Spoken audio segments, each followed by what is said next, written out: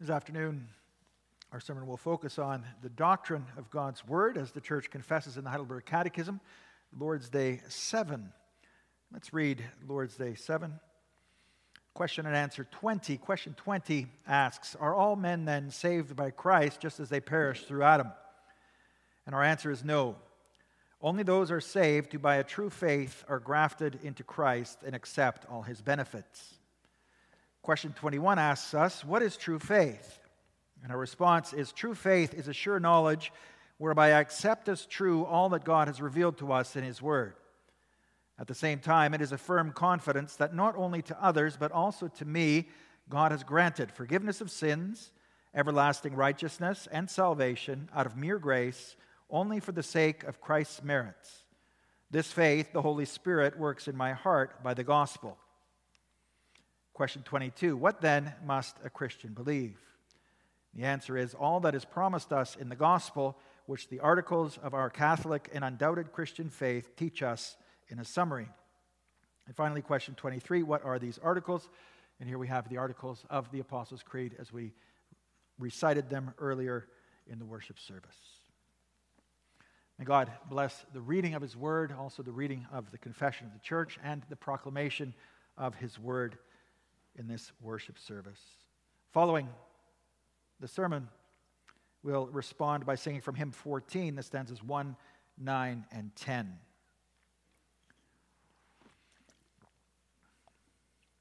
Beloved brothers and sisters in our Lord Jesus Christ, in the early church, there were three things that you were required to learn as a new convert to Christ before you could be baptized.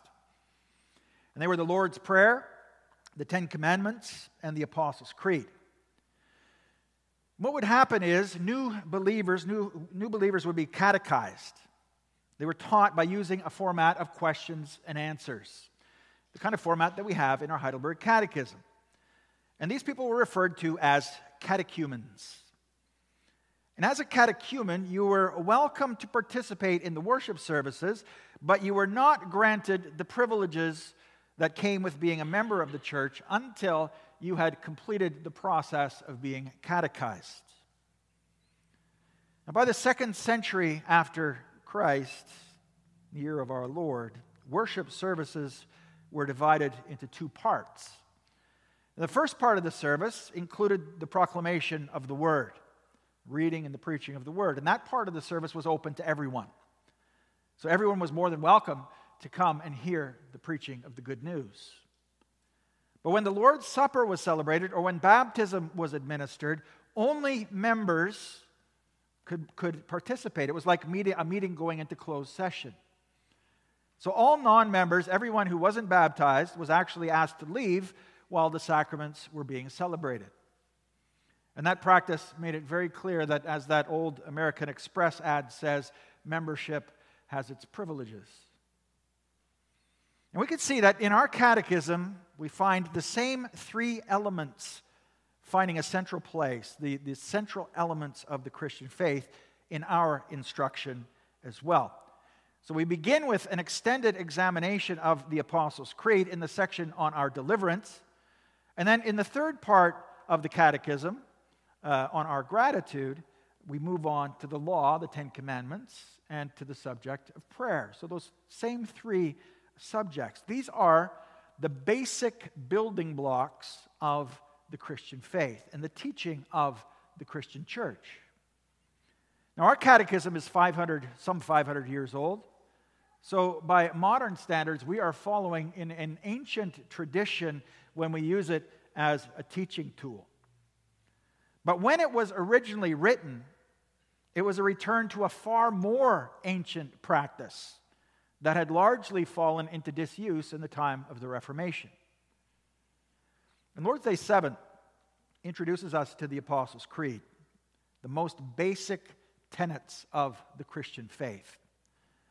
And our catechism introduces our study of the Apostles' Creed by speaking about the means of salvation. We have begun, we've heard over the past weeks, we've begun with the problem of sin and misery, our estrangement from God, the breakdown of the relationship between us and God. And then we've moved on to the solution. and where that solution is to be found. So the salvation is only to be found in Jesus Christ. And now we're told, and we confess, that the salvation that is found in Jesus Christ is not universal. Not all people are saved in Christ, just as all perish in Adam. So there is a condition to salvation. We must be grafted into Christ and accept all his benefits in order to be saved. And the means of that grafting, of being attached to Christ, is the means of true faith. So what is true faith? It's an important question. And there's a simple answer to that. Faith means believing. But understanding faith, truly understanding what faith is, requires more than just a simplistic understanding, because it's more complex than just saying you got to believe. Or even worse, you got to believe in something.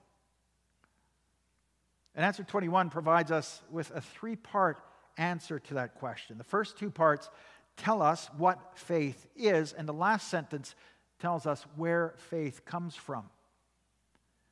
And so true faith has two parts. First of all, true faith is a sure knowledge.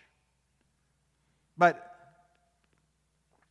I've mentioned before that in many university religious studies departments and many theological faculties, even in some large seminaries, many of the teachers are unbelievers. They're people who do not have true faith, but yet work with the Scriptures. And one example that some of you may have heard of is a man named Bart Ehrman, who's published a number of books. He's a professor of religious studies, or at least he was a professor in religious studies at the University of North Carolina at Chapel Hill.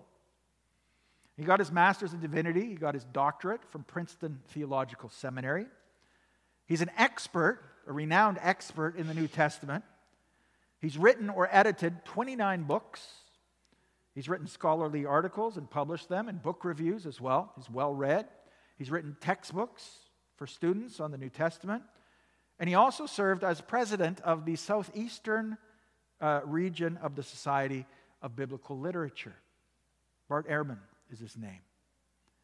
But despite all of this knowledge that he has accrued over the years, all the things that he can teach about Scripture, Bart Ehrman long ago abandoned the Christian faith. Now, I mentioned this story, the story of Bart Ehrman, and introduce him because it's a cautionary tale. And it's important for us to know stories like this because it serves as a warning for us. Now, I mentioned Bart Ehrman not so that we can sit here and talk about what a bad guy Bart Ehrman is, but so that we'll be aware and reminded of the fact that mere intellectual knowledge of God's Word is never enough. Knowledge of Scripture, knowledge of the confessions of the church, memorizing your catechism, memorizing Bible verses is not the equivalent of true faith. The heart and the intellect, every aspect of our human nature is involved in our life of faith and must be involved in our life of faith. But merely learning your catechism, being able to pass a test about Scripture knowledge, does not make one a true believer. It is not knowledge about God's Word or even knowledge about God that saves us. True faith is a sure knowledge whereby I accept as true all that God has revealed to us in His Word. Now, I believe that this definition is not a definition that most Christians today would give if they were to be asked, what is true faith? Now, I haven't done any kind of scientific study on this, but if I could speculate just for a moment, I would venture a guess that many Christians, when asked, if they were to be asked, what is true faith, would probably give an answer that goes something like this. True faith is believing that Jesus Christ died for your sins. And as we'll see, that is a part of the answer to the question, what is true faith? But clearly, it is not the entire answer. An answer like that one, while it's a good start, it can lead to some serious problems in a person's life of faith. Now, Christ we know, stands at the center of God's Word. Everything in Scripture points to Him. But you can't say that that is all that the Bible is about. God's Word begins at creation. It moves on very quickly to the fall into sin. And then it proceeds from there also very rapidly to God's working out of His redemptive plan in history. And God's Word includes commandments. It includes poetry. It includes history. It includes prophecy, wisdom literature. God's Word gives us directions how we are to live this life that God has given to us in service to Him. God's Word tells us about the past. It tells us how we are to live in the present, and it tells us what we are to expect from the future. So true faith, accepting as true all that God has revealed to us in His Word, includes accepting all of this as truth. And that means, brothers and sisters, that true faith must be characterized by humility. And that is humility, as we spoke about last week, humility before God's Word. True faith says, I may not know everything that is contained in God's Word, but I trust that everything God's Word has to tell me is true. And when I learn something new from God's Word, I will submit myself to that. True faith says, I may not understand everything in God's Word, but I will seek to understand it. Now, true faith means placing ourselves under God's Word, not over it as the judge. Now, that's the problem with the unbelieving Bible scholars. Rather than submitting to God's Word, rather than accepting God's Word, humbling themselves in that way, they make themselves the final arbiters of what's acceptable or not, about what they're going to believe and what they're going to reject. In effect, what happens is they become judges of God's Word instead of allowing God's Word to judge them. The Word of God, in that well-known passage, Hebrews 4, verses 12 and 13, the Word of God is living and active, sharper than any two-edged sword, piercing to the division of soul and of spirit, of joints and of marrow, and discerning the thoughts and intentions of the heart. And no creature is hidden from His sight, but all are naked and exposed to the eyes of Him to whom we must give account. But there's also another problem when true faith is described as or defined as simply believing that Jesus Christ died for your sins.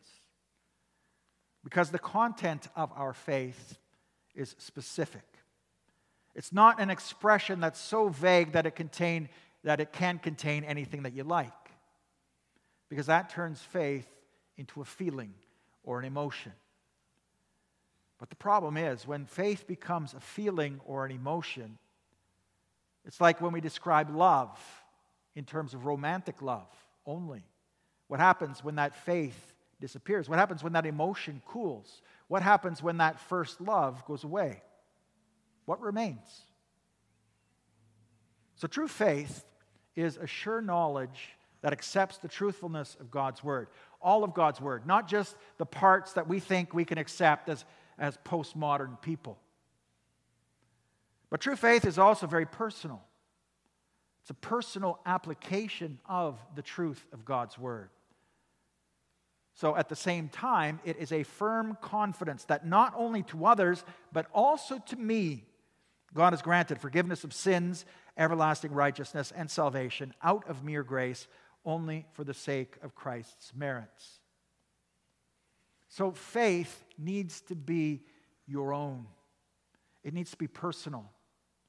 True faith is a matter of the heart. And because of this, true faith necessarily, by virtue of what it is, will change the way that you live. It changes your heart. And as Jesus said, out of the overflow of the heart, the mouth speaks. And so when our heart changes, that means that our life changes as well. True faith is known by its fruits, and good fruit can only come from a good root. And true faith centers on God's grace, and it centers on Christ's merits. Your salvation is not based on works. It could never be based on works. It's not based in your own efforts. It's based in God's grace. It's based in the life and death of the Lord Jesus Christ. And so true faith means trusting in God's word. It means having confidence that God's word applies to me. And so now, knowing these two aspects of true faith as a sure knowledge and as a firm confidence that applies to me, the question remains, where does this faith come from? And once again, we're reminded that true faith does not come from within. It's not something that we work up within ourselves. It comes from outside of us. This faith, the Holy Spirit works in my heart by the gospel. So it's the Holy Spirit who does this work of work action, of working faith, of strengthening faith. And he uses the means of the gospel to do that. So faith has content. That content is all that is promised us in the gospel. And again, we're pointed outside of ourselves. We're pointed to the Word of God and to the content of the Word of God. There is an authority, God speaking through His Word. And in order to be a true Christian, we must submit willingly to that authority.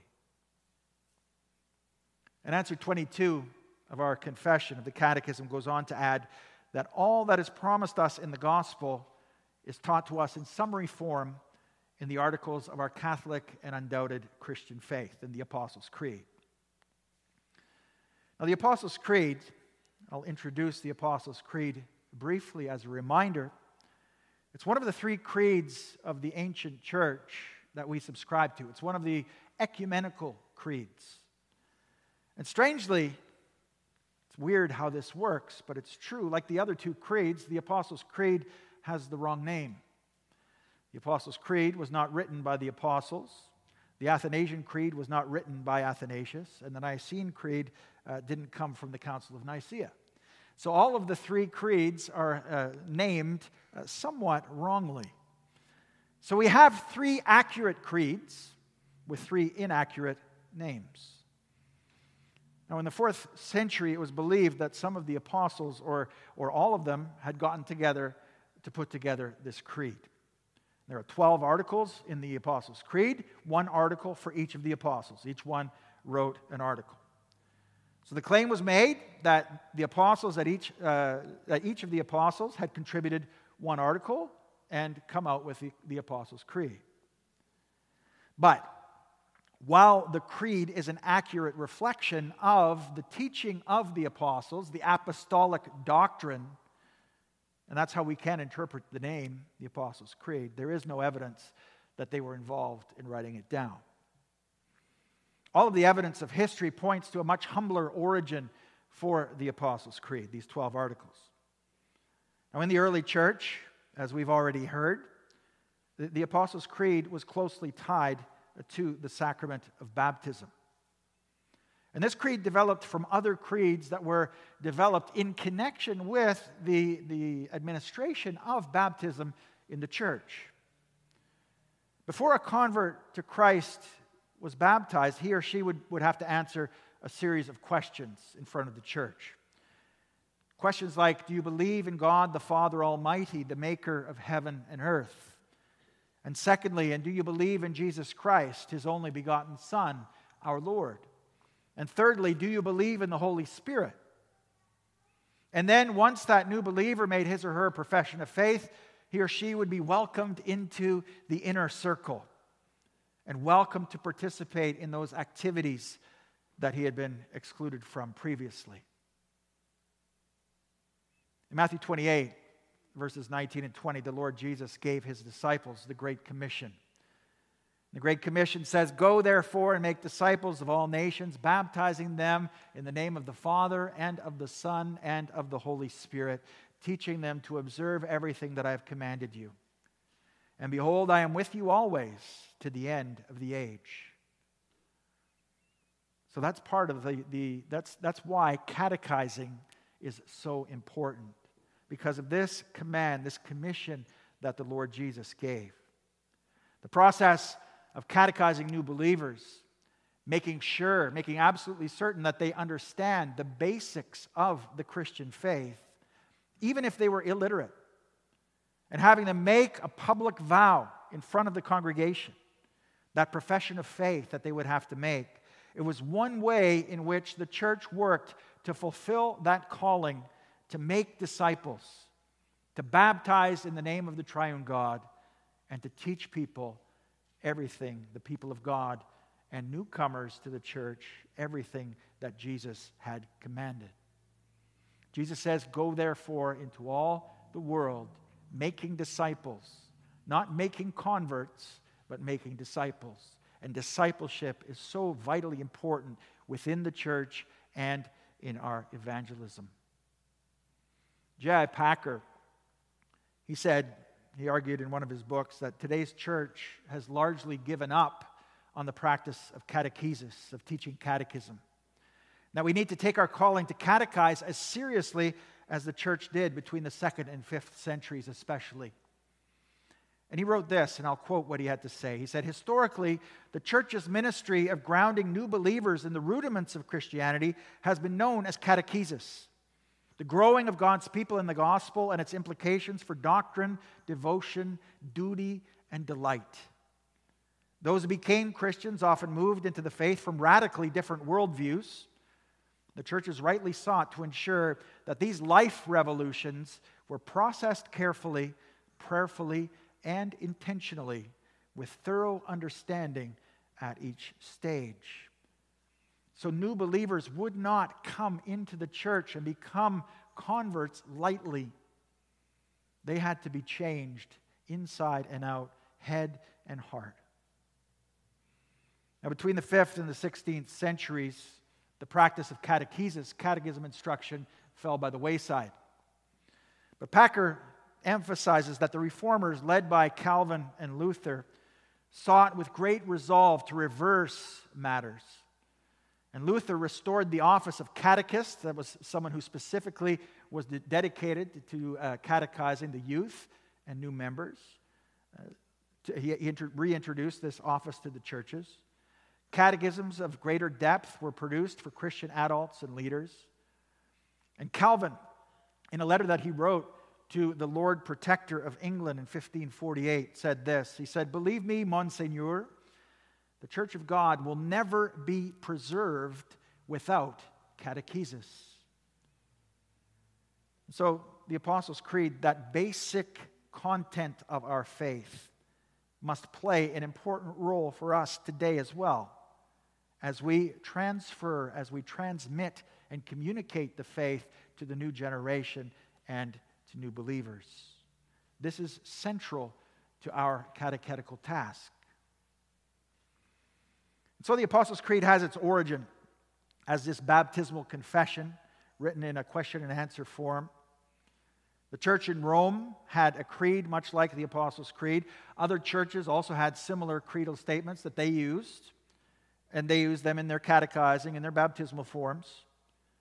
Now, over time, these similar but different but similar creeds were standardized, and when the Christian faith became the religion of the Roman Empire, the variations could all be removed, and a single creed was adopted as the standard for belief. And the Apostles' Creed is Trinitarian in its format. It begins with God the Father, it proceeds to God the Son, and it ends with God the Holy Spirit. But it's not explicitly Trinitarian like the Nicene Creed and like the Athanasian Creed are. The Nicene Creed refers to the Lord Jesus Christ as God of God, light of light, true God of true God, begotten, not made, of one substance with the Father, through whom all things were made. So it's far more explicitly Trinitarian. And also in what it says about the Holy Spirit, the Lord and giver of life, who with the Father and the Son is worshiped and glorified. And the Athanasian Creed was written specifically to lay out the orthodox doctrine of the Trinity and then the two natures of Christ, his divine nature and his human nature. But both of these creeds came into being later on, many years after the Apostles' Creed. And that points us to the very early origin of the Apostles' Creed. It came into being before those great Trinitarian controversies that the church condemned in the 4th century. Now, that doesn't mean that, as some people say, the doctrine of the Trinity was something that was developed later on in history. No. What happened was the rise of heretical teachings, false teachings in the church, that Christ wasn't divine, that he wasn't truly human, or that the Holy Spirit is not God. All of these false teachings led to sharpening of and development of the doctrinal formula, the development of creeds. And these creeds were meant to distinguish between heresy, false teaching, which causes division, and orthodoxy, the true teaching of God's Word. So these creeds were used as part of the teaching of new believers, used as baptismal forms, and used as a fence, we could say, around the orthodox doctrine of the Christian church to defend God's people against false teachings. And that's still the function and the role that it plays today, and that's why we still teach on it, and that's why we still recite it or sing it on Sundays. This is the content of the Apostles' Creed, is what you have to believe in order to honestly say that you're a Christian. Anything less than this could never be true Christianity. And so, over the next couple of months, the Lord willing, our congregation is going to spend some time going through the 12 articles of the Apostles' Creed. Now, for many of you, I'm sure this is review. Almost all of you, I'm sure. But it's important stuff. This is the frame or the skeleton or the foundation upon which the Christian faith is constructed. And we subscribe to it as one of our creeds, not because it's the equivalent of Scripture, but because, first and foremost, because it is faithful to Scripture, which is our ultimate foundation. And it points us back to Scripture. And we recite it together in the worship service as a public confession of our belief in the truth of God's Word. Each one of us recites these words, and as we recite these words, we are expressing our unity with our brothers and sisters, and not only here in this congregation, but our brothers and sisters in all the world and our brothers and sisters throughout history. And we also express the basis for that unity, which is the truth of God's Word. And so, as we did earlier, we confess as the church our faith when we recite the articles of our Catholic and undoubted Christian faith. And may God give us the grace so that we may live out our recital of these articles, so that we may live according to our confession, confess with our mouth, and believe with our heart that Jesus Christ is Lord, to the glory of God the Father. Amen.